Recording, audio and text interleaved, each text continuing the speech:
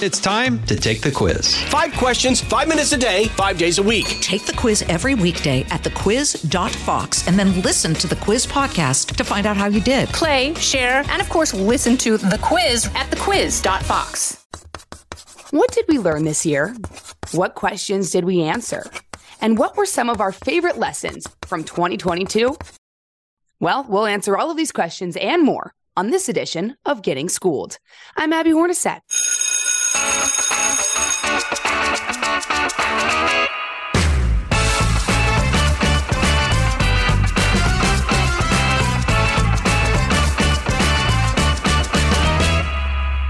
One of my favorite things to do at the end of the year is reflect on some of the lessons I've learned on this podcast. And 2022 was quite a year. From talking about fast fashion to navigating through Mercury retrograde, understanding love languages, revisiting Watergate, catching catfish, going back in time to Woodstock 1969, to monitoring the monkeypox outbreak. It was a lot, and that's not even everything we covered.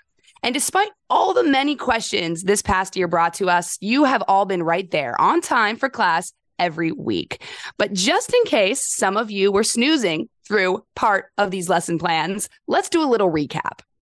I thought before we fully embrace this new year, why don't we start back in January? It's been a while, so we might all need a little refresher because that is when we learned about fast fashion with the CEO of Remake the World, Aisha Barenblatt.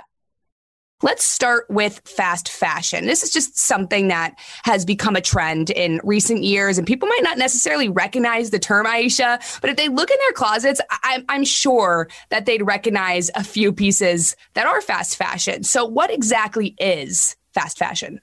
Yeah, the way our clothes have been coming to us has really been sooner, faster, cheaper, I'd say, especially since the 1960s. Before the 60s, people mostly made their clothes at home or it came from small workshops. Then, we started to have more of this culture of embracing cheaply made clothes that follow trends.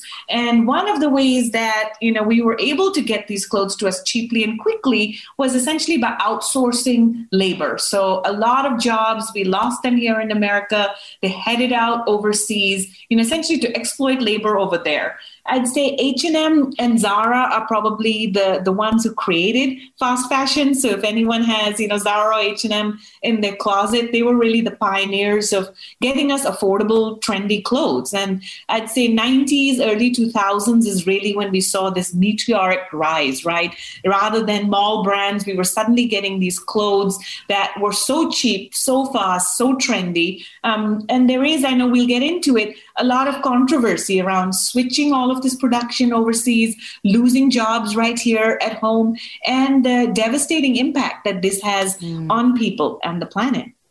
Yeah, you talk about the labor. I want to get into that a little bit more. So why is fast fashion so cheap? You kind of answered it there, but I just want to expand on that a little bit more.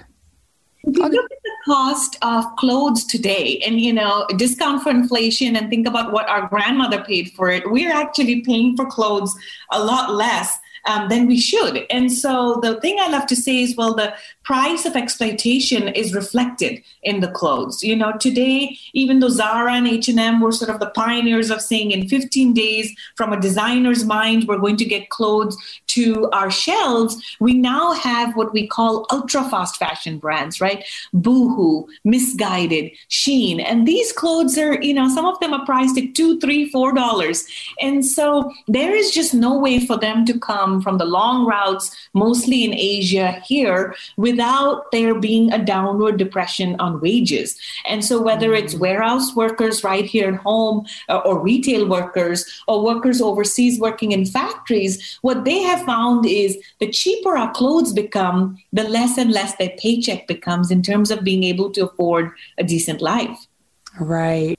Yeah, and that's something that's come to our awareness too. In more recently, as people become more aware of things that are happening overseas, and it's really great that we're shedding more light on that and kind of participating in this shift.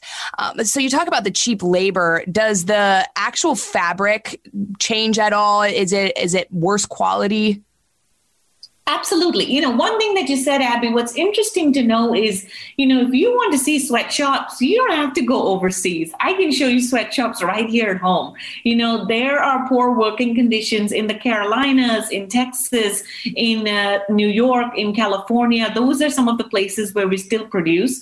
Although sadly, we lost a lot of that production, when clothes became cheaper and faster. But the thing is, it's a lot of these brands' practices, right? They're commercial practices that result in these rock bottom wages. And so it's somewhat times this myth that the bad conditions only happen abroad. There are just as many sweatshops and poor working conditions right here at home because the company's business practices are the same. You've got these billionaires up top who are really able to capture most of this multi-trillion-dollar industry's profits. And what you have is a race to the bottom when it comes to wages. And, you asked another very important question, which is how else do we cut corners, right? Because there's no way for us to make clothes this cheap without cutting corners, also in terms of the fabric. Mm-hmm. So, if any of you go into your closet and take a look, I'd reckon you wouldn't find a lot of pure cotton. Back in the day when it was just cotton on our bodies, it probably felt better. But it is also more sustainable in that we hadn't seen as much rise in polyester. Today, if you look at your closets, almost everything will either be polyester or polyester blend, which is essentially plastic. And that's been one of the ways that the industry has been able to make things cheaper and faster is by mixing fabrics. And the problem with polyester is, you ever put a plastic bottle in a landfill, it doesn't break down. So if you've got polyester in your clothes, it's essentially sitting in landfills for hundreds of years, or it's bleaching into our soils, into our oceans. And so there's just a lot of planetary impact as well when it comes to fast fashion. All right. Another January lesson I enjoyed was my conversation with one half of the Astro Twins, Tali Edut, on Mercury retrograde. For the listeners who might not know exactly what it actually means for Mercury to be in retrograde, can you just walk me through that to start? Absolutely. Well, so Mercury is very close to the sun. It takes 88 days to make an orbit around the sun versus Earth, which is 365. So they're moving at different speeds. Mercury's a lot faster.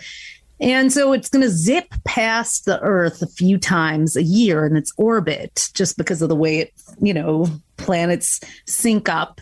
And when it does, it's almost like two trains moving at different speeds. It's like this illusion that Mercury is going backwards in the sky from our vantage point here. Now, of course, we know that's not true, but it does appear to go backwards, and it goes backwards through the zodiac. So it's almost like everything that Mercury is legendarily associated with in astrology, which is transportation, communication, data, information, the way we socialize casually with each other, all tends to go backwards. And so that's why oftentimes it may explain why these are notorious periods for all of our communication devices, phones and computers to go on the fritz.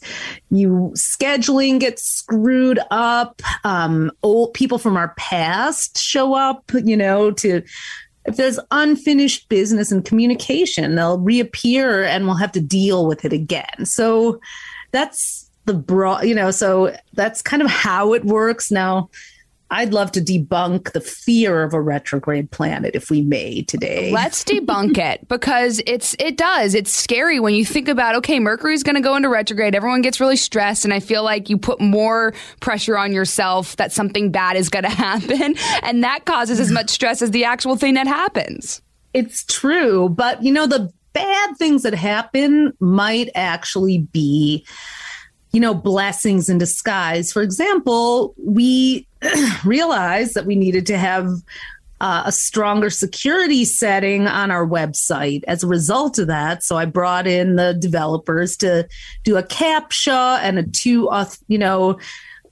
authenticator, whatever it is, dual authentication sign in. So, there maybe the wiring in your office was faulty and going to short out and it needed to be fixed anyways. So I love that. That's such a positive spin because it kind of goes into the broader picture of, okay, anytime something bad happens, something good will come out of it, or God's teaching you a lesson, or, something is happening. And you said it perfectly, a blessing in disguise.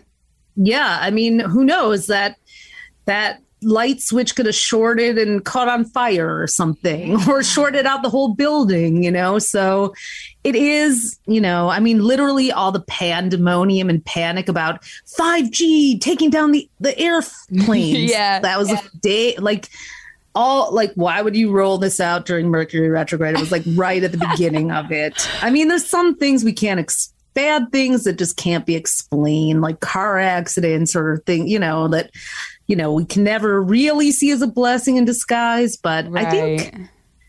I try to think of retrogrades as review periods when we're so used to just going and diving right in headlong. And it's these are times where we have to stop and think about what we're doing. And that is where we don't like to be inconvenienced by that, but it's when we do take the time to stop and reflect, we can really come back 3 weeks later. So all Mercury retrogrades last for 3 weeks.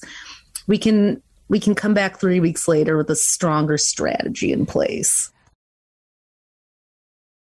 While we learned about how the stars influence our relationships, we later spoke with psychotherapist Dr. Christy Overstreet in February about what people are talking about when they bring up love languages. I guess what is important about identifying your own love language when you enter, let's say, a romantic relationship?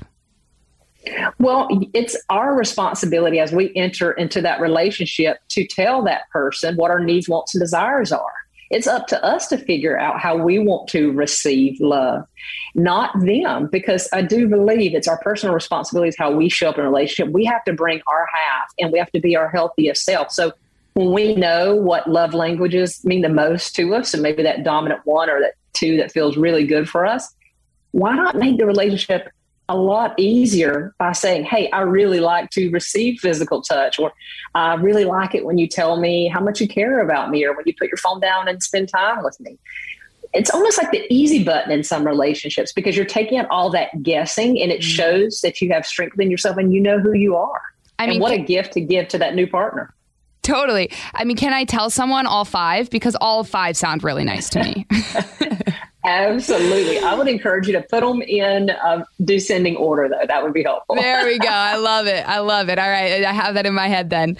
All right. We've got to step aside for a quick recess, but we'll be back right after this. What's the psychology behind love language? I'm curious about this because you are a psychotherapist and you can kind of look into someone's brain and how their behaviors and all of that. So how does that play into love languages?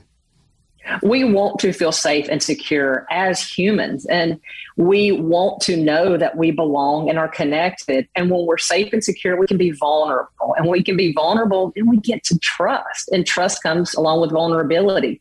And for us to be safe in our relationships, whatever that relationship may be, that vulnerability and trust is crucial. And the love languages helps us have this empathy towards ourselves as well as other people that we're connected to. And it gives that personal growth. When we're able to say, hey, I really like this, means a lot to me, this specific love language, then we feel like, hey, I know myself very well. And I'm giving you this gift of getting to know me as well. And you can learn to really show love and share love in these different meaningful ways with one another. And it also helps really create this intimacy and this connection that we need within ourselves and in relationships. All right, we've got to step aside for a quick recess, but we'll be back right after this. I'm Guy Benson. Join me weekdays at 3 p.m. Eastern as we break down the biggest stories of the day with some of the biggest newsmakers and guests. Listen live on the Fox News app or get the free podcast at GuyBensonShow.com. In June, we took a deep dive into the Watergate scandal, learning about one of the most notorious events in the United States political history. To do that, we caught up with a research specialist for the Miller Center at the University of Virginia, Ken Hughes. What was finally then, I don't know if I want to ask this just yet because I have more questions, but I do want to know because I'm curious. What was the last straw that led Nixon to go, all right, I'm going to resign? There were a few things that happened in the summer of 72. The Supreme Court ruled unanimously against him that he had to turn over his tapes to the Watergate special prosecutor because they were criminal evidence. Nixon did not see that coming when he started recording his conversations. It had never happened before, but the Supreme Court was unanimous that in a criminal investigation, the president, like any other American citizen, is obligated by the law to turn over evidence of criminal wrongdoing. One of those tapes was the June 23rd, 1972 tape that became known as the smoking gun tape. And Nixon, when he read a transcript of it, realized, it made it clear that he had committed obstruction of justice, though he had been denying that all along. And that by itself wasn't necessarily a fatal blow.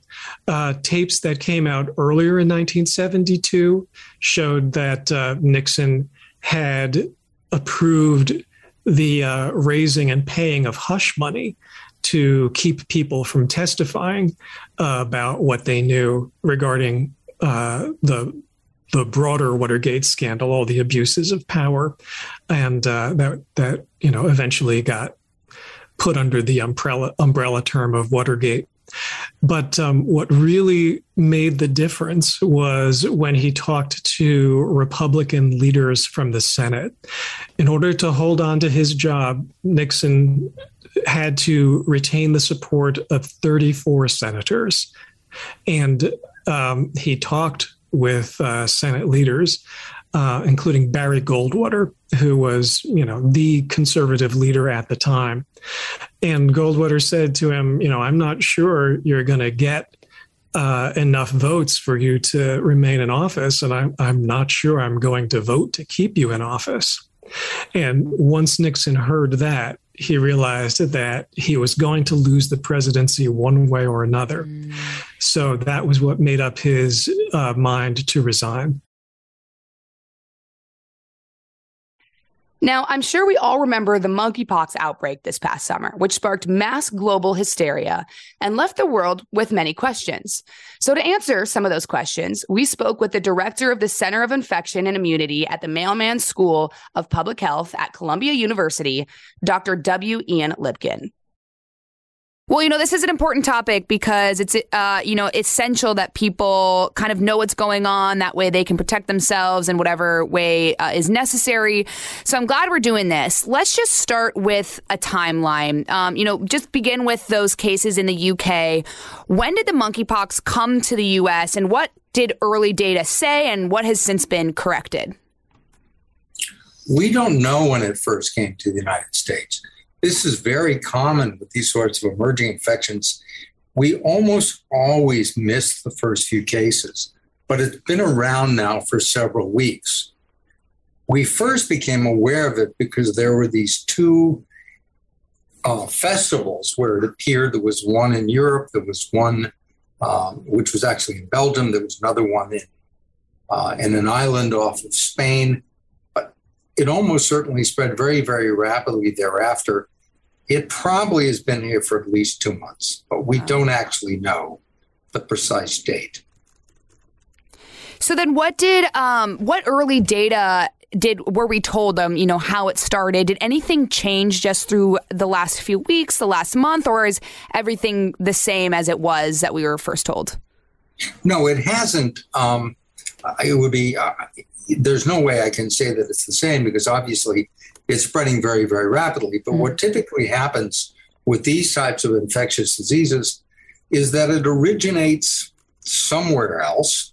Occasionally it arrives in the U.S. first, but most times it winds up being imported here. And we see the first clusters in the particular population, and then it begins to expand.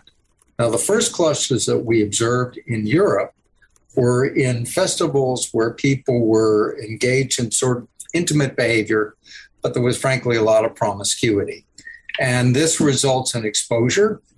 And as these people who've congregated from all over the world in these single locations wind up returning home, they bring this virus with them. This is something that we've seen before with SARS, we've seen it with influenza, but in this case, it's a different sort of disorder. What's different about it?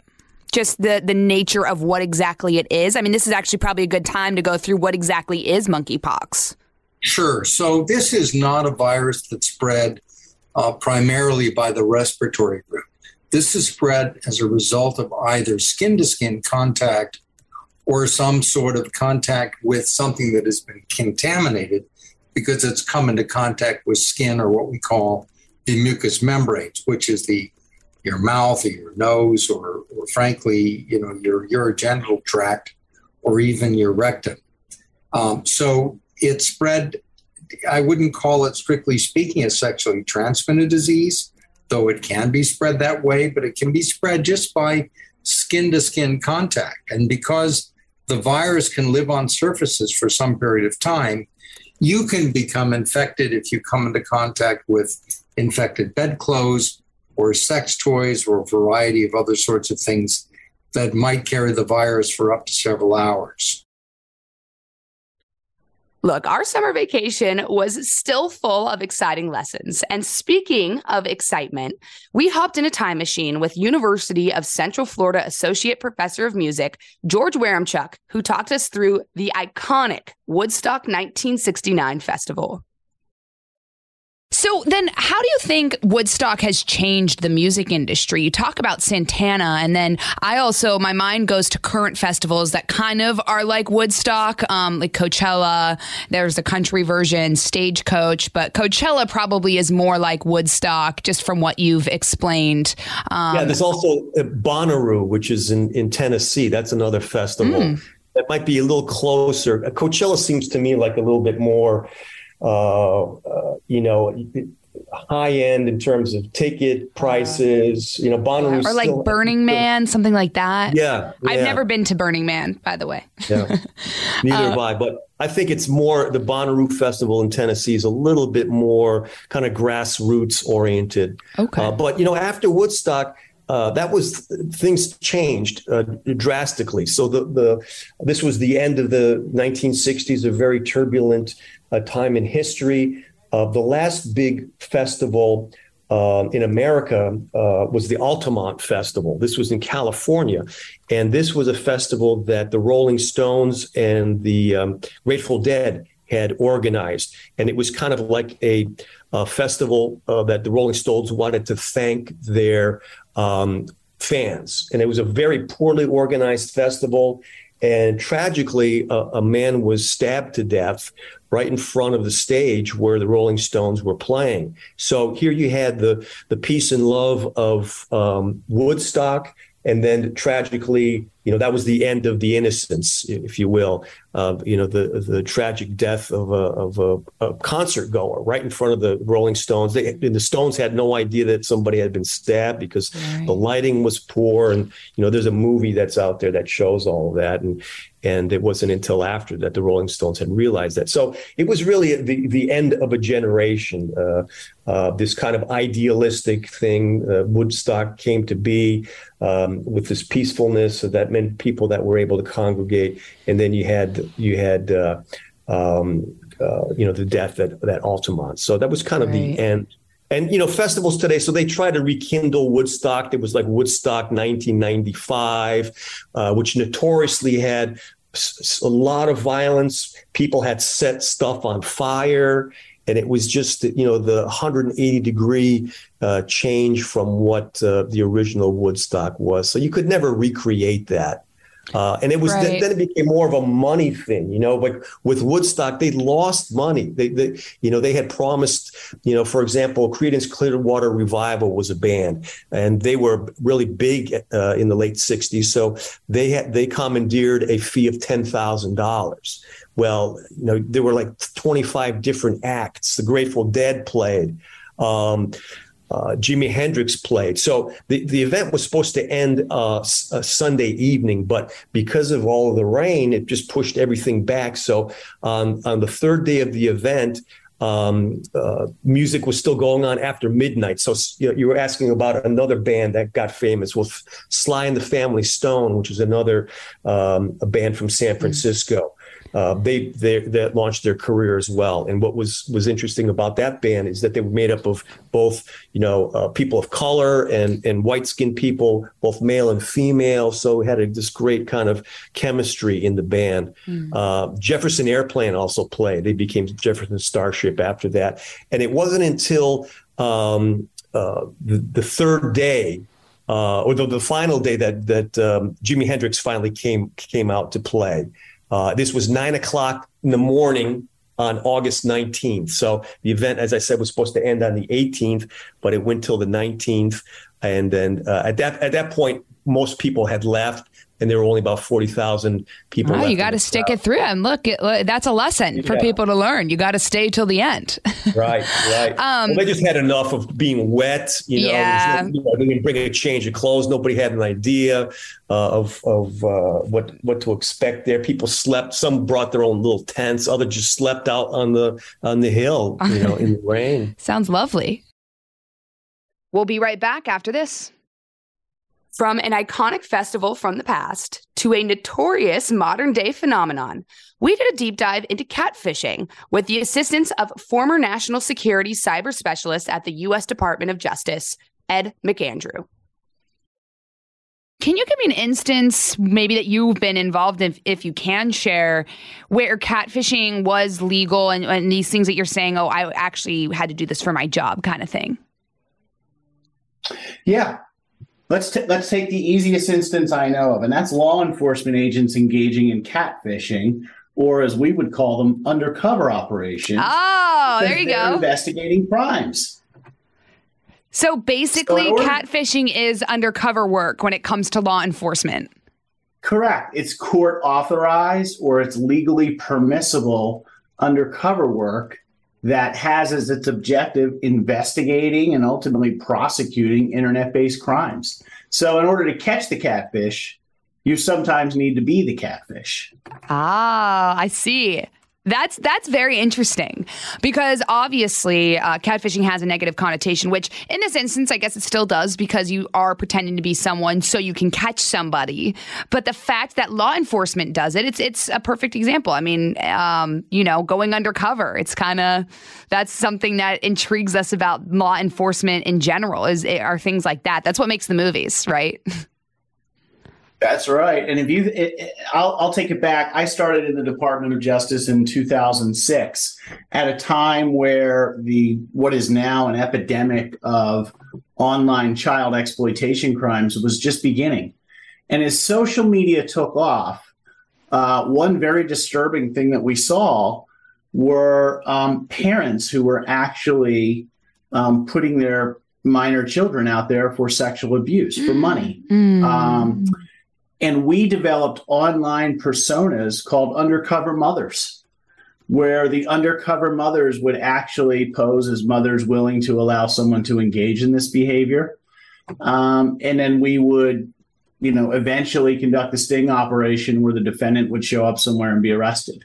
Much like To Catch a Predator, you may recall, was on TV way back when. Yeah, so is Catfish. That's also on. Have you seen it? Yeah, and that's where the word, I think, really kind of comes from in this sense.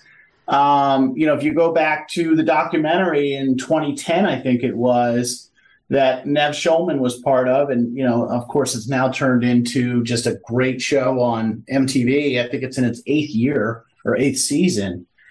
That sort of conduct has been going on for as long as social media has been around, really, as long as the internet's been around, and in other iterations before the internet was around. So you can kind of play it forward from that documentary, and there was actually there was a portion of the documentary where the husband of the woman who had engaged in the catfishing scheme was talking about, the transportation of all things of cod from Alaska to China, and saying if you put catfish in these big vats of cod to keep them swimming around and moving, they stay agile, and the meat therefore tastes better when they ultimately, or the fish tastes better when it ultimately is eaten. That was the idea, that a catfish is someone who is deceptive, a fraudster, nimble. That answers all my questions, because I was like, there are a lot of fish. Why a catfish? That makes no sense. But now you explained it. You don't really think of the catfish as being a predator. The catfish is sort of like that, slow-moving fish with whiskers. It's cute. It's it's got the little whiskers. Bothering anyone. By the way, when you Google catfish, the actual fish doesn't even come up first. It's like the Catfish, the TV show. Well, catfishing's now in the dictionary.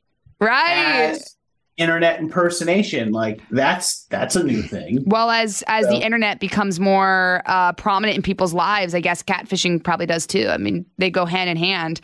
Where do you think catfish happens the most? I mean, obviously it happens online, but who is susceptible to being catfished? It's really interesting. If you think of the term broadly, almost everyone. But if you think of it in a more narrow sense, it began with romance schemes, and romance schemes that were, being carried out for criminal purposes to defraud people of money, or just romance schemes that were being carried out by others who just maybe they had their own issues, or maybe they were lonely and wanted to meet people on the internet. Whatever it was, these romance schemes seem to be where it started, right? Right. We've seen it move. And the romance schemes, before I jump off of that point, it should be, noted, the FBI in 2021 put out data showing that romance schemes, online romance schemes, had resulted in over $1 billion, that's with a B, in losses and fraud losses, where people were basically duped or emotionally manipulated into sending money to bad guys. Like the Tinder swindler. Correct. I watch a lot of Netflix documentaries. It's interesting. If you take a look at Netflix right now, there's an entire genre devoted to this type of conduct. And I think you're going to see more of it because we're all online. This is not a problem that is really limited to particular types of people, particular areas of the country or the world. It's widespread, and it's very hard to detect in some instances.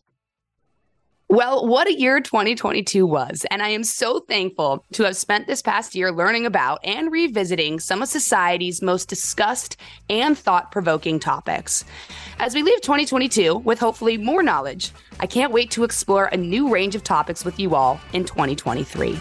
If you'd like to hear the full interview of the topics we discussed on today's episode, you can go to foxnewspodcast.com, and don't forget to subscribe to this one on Apple Podcasts, Spotify, or wherever you listen, and leave us a review. This has been Getting Schooled with Abby Hornacek on the Fox News Podcast Network. Class dismissed. Listen ad-free with a Fox News Podcast Plus subscription on Apple Podcasts. And Amazon Prime members can listen to this show ad-free on the Amazon Music app.